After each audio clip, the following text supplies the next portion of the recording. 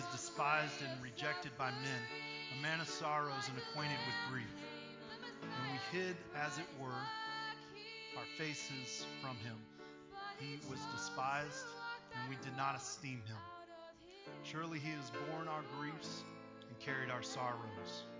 Yet we esteemed him stricken, smitten by God, and afflicted. But he was wounded for our transgressions. He was bruised for our iniquities. The chastisement for our peace was upon him, and by his stripes we are healed. Amen. Hey, let's give the Lord a hand this morning, please. Very good. I don't know. You know, Easter. It's the Super Bowl of Sundays, right? I mean, when it comes to the servant of the Lord Jesus Christ, and if there's ever a Super Bowl to worship and to serve Jesus Christ, it's got to be the day that we celebrate. Every Sunday we celebrate the resurrection of Jesus Christ, but today specifically we come together as servants of the Most High, the King of Kings and the Lord of Lords, just to give him our worship and our praise, and just to show him his great worth, because he did it, we couldn't. We have everlasting life if we believe in Jesus Christ. Amen. Hey, open your Bibles with me this morning, please, to the Gospel of Luke. And we've been going through a series called Famous Last Words, and we've looked at several of them. We've looked at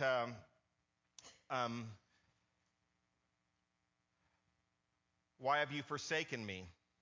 Those famous last words that Jesus spoke on the cross when he says, Lord, why have you forsaken me? And why God had to turn himself from Jesus Christ. We've talked about it is finished.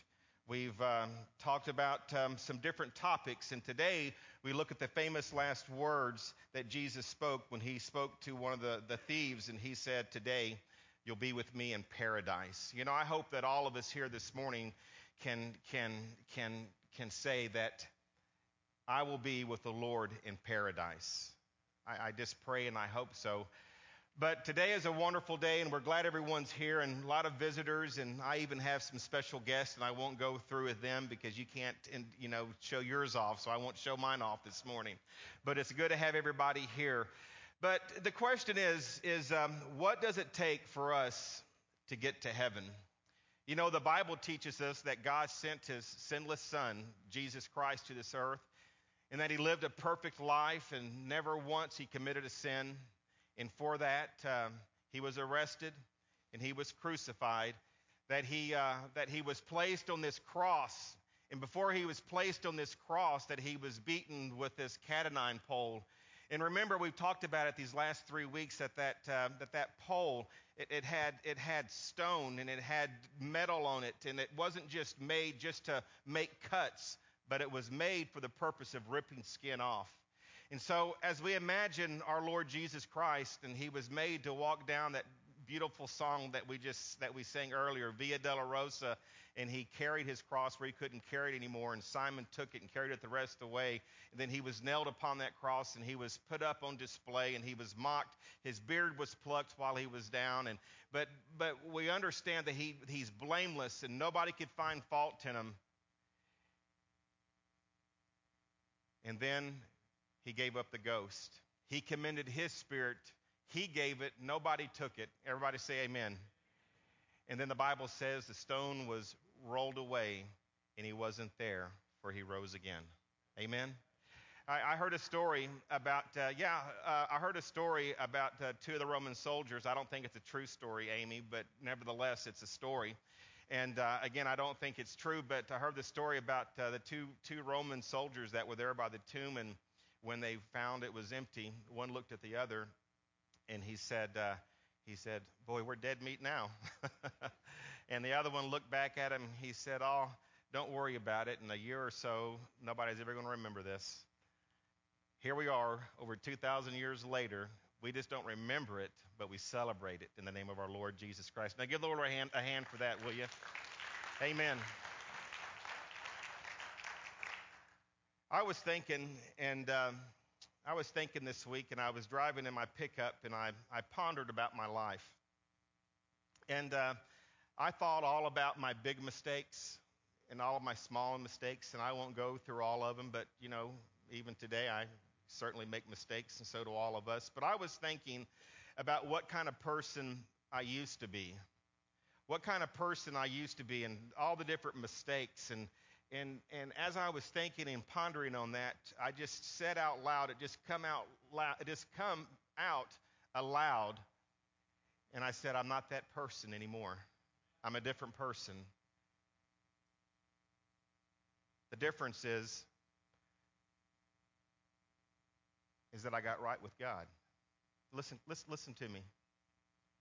I got right with God. It doesn't mean I'm perfect, but it means that I'm secure. It doesn't mean that I'll never do anything wrong again, but it means that I know, and there's been a difference in my life because of what Jesus Christ did for me. The difference was, again, I got right with God. Now let me ask you a couple of questions. How do you determine if you're right with God? Does God look at my good works and see if they outweigh my bad works? Is that what we do?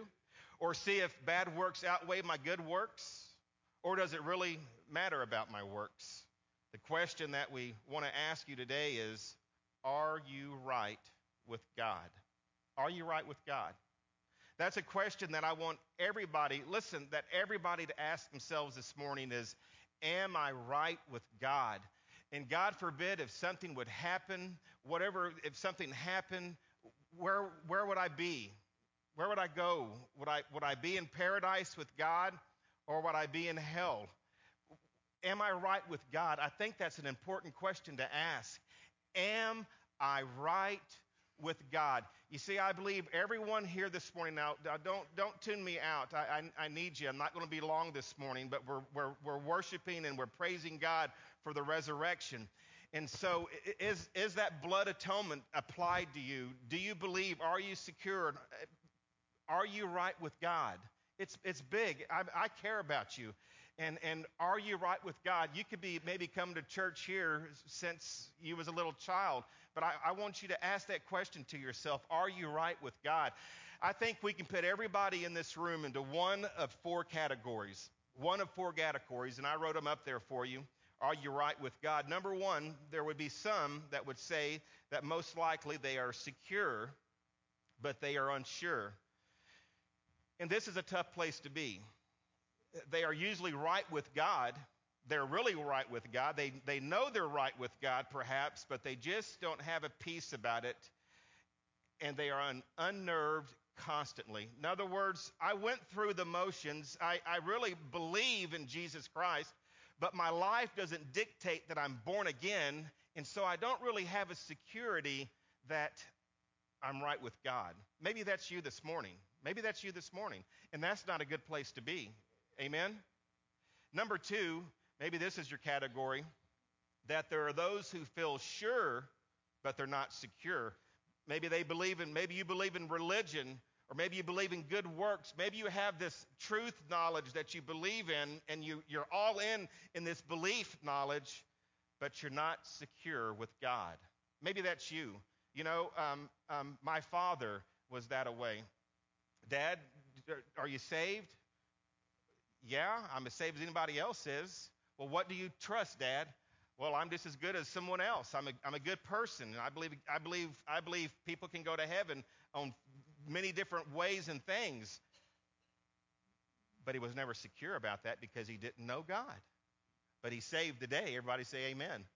He gave his life to Jesus Christ. Number three, another group would be not sure and not secure. They may say, well, I don't know. I kind of sort of think this, maybe, but I'm not really sure. I haven't really given a whole lot of thought. It's not that important to me. The fourth category would be those who are secure and sure. And this is where I hope that everybody is. This is where everybody should be. And that is that beyond a shadow of a doubt, you know that you are right with God. You're not perfect. You're not perfect, but you're right with God. You trust in the death and burial and resurrection of Jesus Christ, that your life has been changed, and that you're secure in your relationship with Him. This is where we all should be. So the question is how do we achieve that position with God? Today we're going to look at three things that will make sure that we know that we're right with God. Open your Bibles again to Luke chapter 23. And let's look in verse 38. Now, here are the famous last words we're going to look at this morning. And there's really three people in this story. Everybody listen. Three people in this story. There's Jesus and there's two criminals. Now, everyone in this room is represented by either one criminal or the other. Which one are you? Let's read the text. Verse 38. So he went down the he was beaten. He went down the Via Dolorosa. He was put up on top of the cross with two thieves. And we pick up the story in verse 38, and it says that there was an inscription above him, and it said, "This is the King of the Jews." Now, they wasn't giving him honor, Cornerstone. They were mocking him. They were mocking our Savior, the King of the Jews. In verse 39, it says, and one of the criminals who were hanged there was hurling abuse at him, saying, "Are you not the Christ? Save yourself and us." So here's the first thief, and he insults Jesus Christ, and he says, if you are who you say you are, he was just like the rest of the crowd, then save yourself and save us. He was mocking him. He was mocking our Savior. And I read on in verse 40, but the other answered, and rebuking the other thief said, "Do you not even fear God, since you are under the same sentence of condemnation? And we indeed are suffering." Let's look at this. This one thief, the other thief said, "And we indeed are suffering justly, for we are receiving what we deserve for our deeds." But referring to Jesus, the thief said, "But this man has done nothing wrong." And he was saying in verse 42, "Jesus, remember me when you come into your kingdom." In verse 43, and Jesus said to him, "Truly I say to you, today you shall be with me in paradise." It was now about the 6th hour, and darkness fell over the whole land until the 9th hour. It got dark because God turned his head, because Jesus at that point took on our sins. He became a murderer.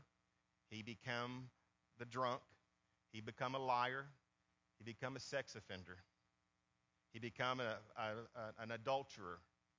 And all those things, remember, God cannot look upon sin. So it was during that time, and it fell dark, that Jesus took upon our sins.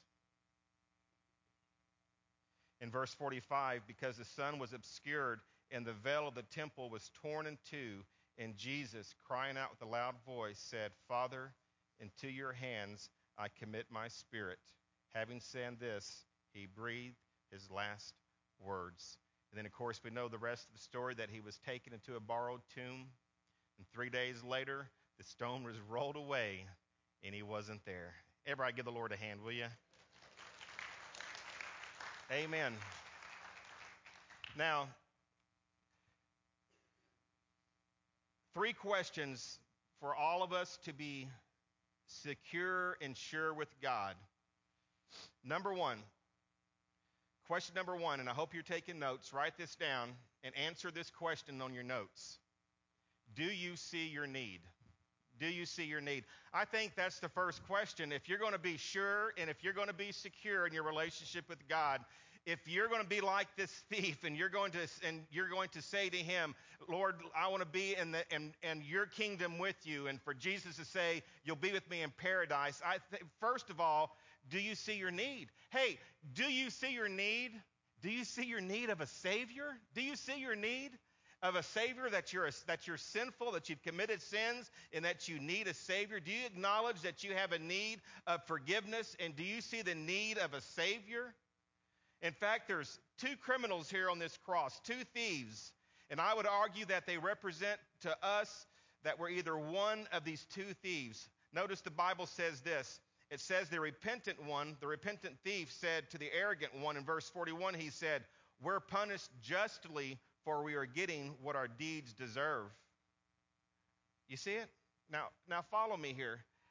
This guy knew his need for a Savior because in his mind he knew that he was a sinner. and that he was deserving everything that he got, but the other guy was arrogant and he just mocked the Lord Jesus Christ. But do you see your need for a Savior? Do you see your need? And the truth is, a lot of people say, no, I don't. I don't see a need for God. Many people will say, I've really not done a whole lot of wrong and I'm really okay in this area. Or sometimes we get so callous to it because our pride or our lack of consequence that we don't experience, and that we don't see a need for a Savior. You know, a lot of people simply don't see their need. So let me just help you out for a minute so you can see your need. Are you ready for this? Now I need everybody to participate with me, okay? Are you going to do it? Everybody going to do it? All right? All right. How many people here, raise your hand. Now, this is only going to be successful if you participate, okay? Rachel, you with me? Okay. Do you see your need? To be right with God, you've got to see your need. And a lot of people don't see their need because of pride, because of maybe whatever the reason may be. So I'm going to help you to see your need this morning. Are you ready? Okay, how many people here, raise your hand. If you've ever told a lie, raise your hand. Okay. All right. All right. Keep your hands up, please. Please. Look at all these Pentecostals we got out here, huh? All right. No, keep your hands up. Now, if you've told a lie, what does that make you? A liar. You're a no good liar. Put your hands down. Okay. Very good. Very good. Let's try it again. Okay. If you've ever stolen anything, raise your hand. Not near as much hands. Not near as much hands. So I guess every one of you have always tithed and given your tithe to God. Huh? Raise your hands. Raise your hands. Because the Bible says if you don't tithe, you're stealing from God. Okay. So, okay, very good. All right. Put your hands down. All right. Some of y'all need a greater need than others, I'm telling you. I'm just playing. We all have that need. We're all on the same playing field, okay? Now, if you've ever put anything before God, raise your hand. Yeah. What does that make you? Makes you an idolater. An idolater. So put your hands down. So from what I see is you're a no good, lying, thieving idolaters. Welcome to Cornerstone Baptist Church. You ought to well make yourself at home, okay? Welcome to Cornerstone. You know, the church is it's not a museum for saints. This is a hospital for sinners. Amen, everybody? But what I want you to understand this morning is that, you see, you've got a need. You've got a need of a Savior because all that you try to muster up in your good works and everything that you can muster up, you will never earn your right to heaven. You'll never do it. You need the Savior, and there's only one Savior, and His name is Jesus Christ. His name is Jesus Christ. You have a need. Do you have a need? Yes, you have a need, and His name is Jesus Christ for all your answers.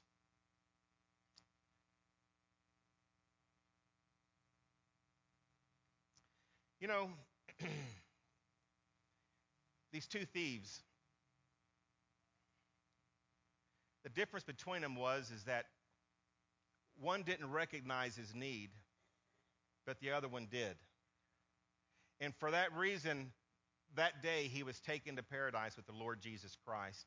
You know, it's always kind of interesting to me is that while I'm preaching, or maybe if I'm talking to people at the hospital or in their homes or whatever it may be, I could be looking at two different people. And again, this is like the application from this story, just like these two thieves. And I could be talking, or I could be witnessing, or I could be preaching, and I can look out here and see people. And it's very interesting to me that I can look and I can see one person is getting it. I can see kind of the anointing of the Holy Spirit, and I can kind of see that they're getting it and they're taking it in and they're making application in their life, and they're really, asking questions about themselves, but then sitting right next to that person, Amy, I know you don't do that. This is my son's girlfriend, Amy, and he had to go out of state to get one because, anyways, but you know how you can have two people. And one of them can be getting it, But the other one hears the same message, hears the same thing, but doesn't get it. For whatever reason, they're looking at their watch, they're yawning. When can I get out of this? Look, you first got to come to a place of humility and recognize that you're not all that you don't have all the answers within yourself, that you have a need because you're a thieving, lying idolater, and Jesus Christ is the only answer for your sin problem. Isn't that something? Some could be getting it, some could not be getting it. And the difference is we decide what we want to hear and not hear. The difference is, do we see ourselves as having a need or not? Cornerstone, my friends, I love you. I'm not trying to put you down, but you see, you've got a need. You've got a need. Do you see it?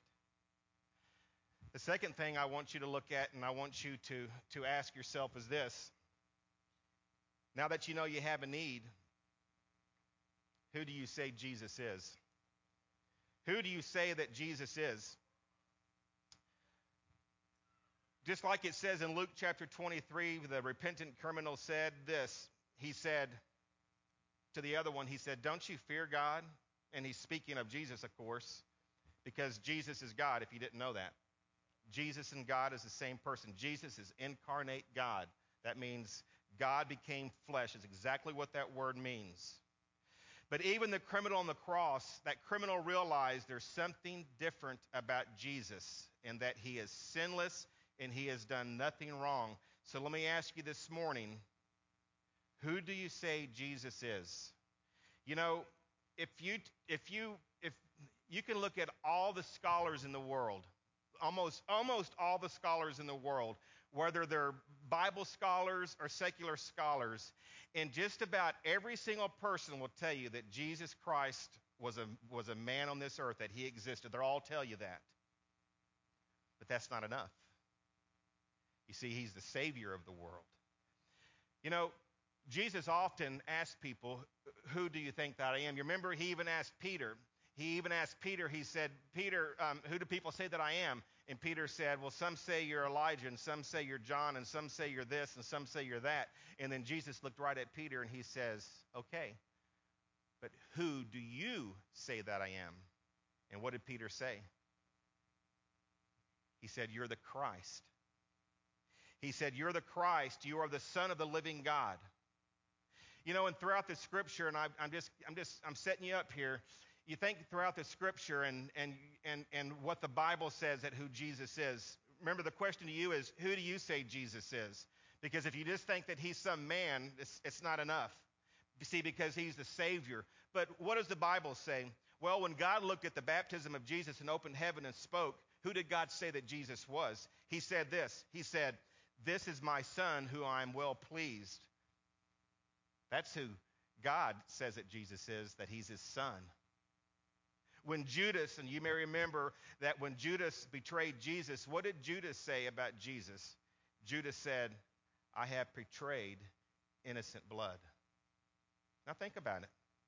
Remember Pilate? Pilate condemned Jesus to a horrible death on a cross, but Pilate said, I find no fault in this man. That's who Jesus is, ladies and gentlemen. Who do you say Jesus is? Who do you say that he is? Look at his life, and Scripture tells us this, that he made himself nothing, that he humbled himself, taking on the very nature of a servant, and he became obedient even unto death. And when Jesus was born, the King of Kings and the Lord of Lords, he was born in a humble stable surrounded by animals. When Jesus died, how did he die? While on a seat, while on a throne? No, he died while hanging on a cross. Did he bear a crown of gold? No, the Bible says he bore a crown of thorns. Was he surrounded by worshipers and servants? No, the Bible says that he was numbered with the transgressors. He was surrounded by thieves, and when his enemies hurled insults at him and man did their worst, the Bible says that Jesus looked up to his heavenly Father and he prayed, Father, forgive them, for they know not what they are doing. And when he spoke the faithful words, I thirst, the Bible says they gave him vinegar to drink. Of course, that fulfilling the last of dozens of prophecies on the cross. And Jesus looked up to his Father and he said, "It's finished. It's accomplished. It is perfect. The work has been done." He said, "Father, into your hands I commit my spirit." And with that, he gave up the ghost. He breathed his last breath. He went to hell, and he, of course, taken our sins with him. He gave his life because, listen to me, because we have a need. Amen? He paid our sin debt because we can't pay our sin debt. Then the Bible says 3 days later, the Bible says that God proved that the work was perfect, that it was finished, and that death and hell and the grave were defeated. The stone was rolled away, and Jesus was not there. He rose from the grave. Amen, everybody?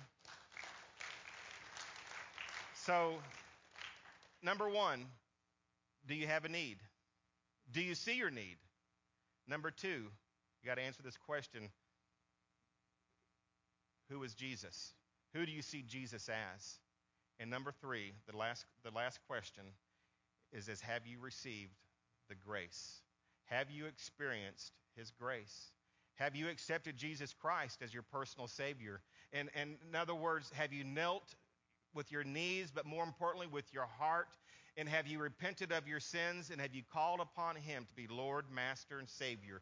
You know, I bet there are a couple of people saying here, maybe or whatever, and we hear this, and they say, well, you know, I'm kind of exempt from that because, you know, I'm not a bad person. You know, yeah, I've done a few things wrong or whatever, but, you know, I'm pretty good.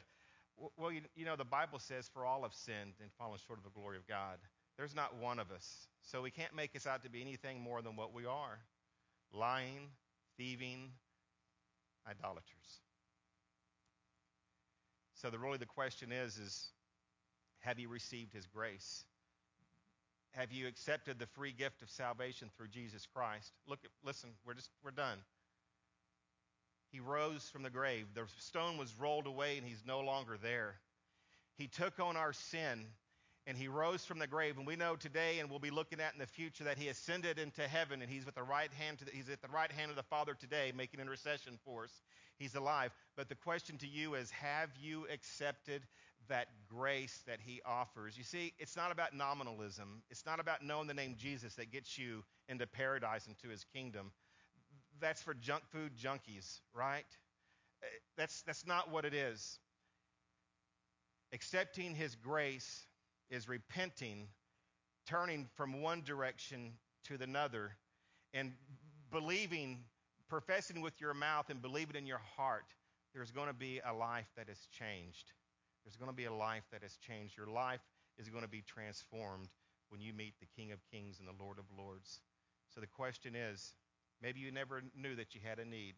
Maybe you didn't have the right idea about Jesus, but now those two pieces put it all together for you. And so maybe it's time for you to accept that grace, because the Bible says, for whosoever will call upon the name of the Lord shall be saved.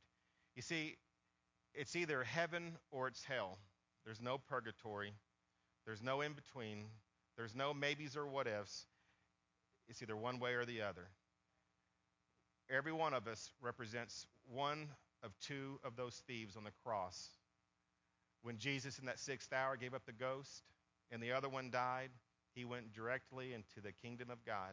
The Bible says, you know, that when we pass away, our spirit is with him.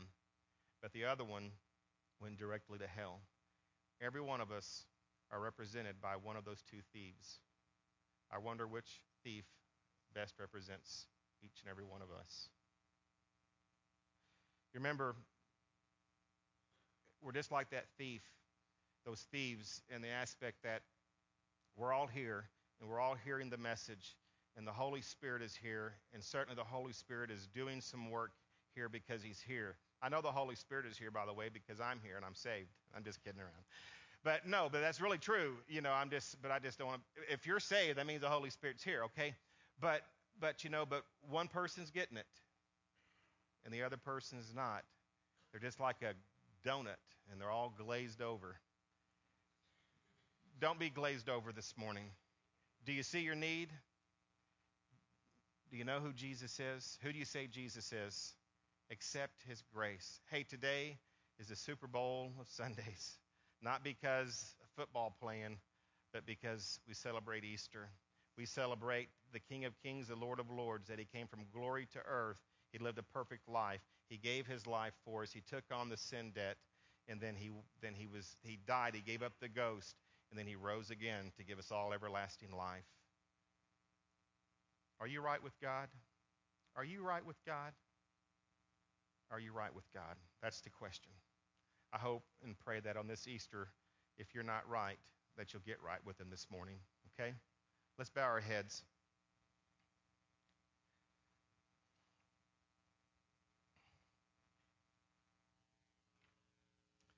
Let's stand, and while our heads are bowed,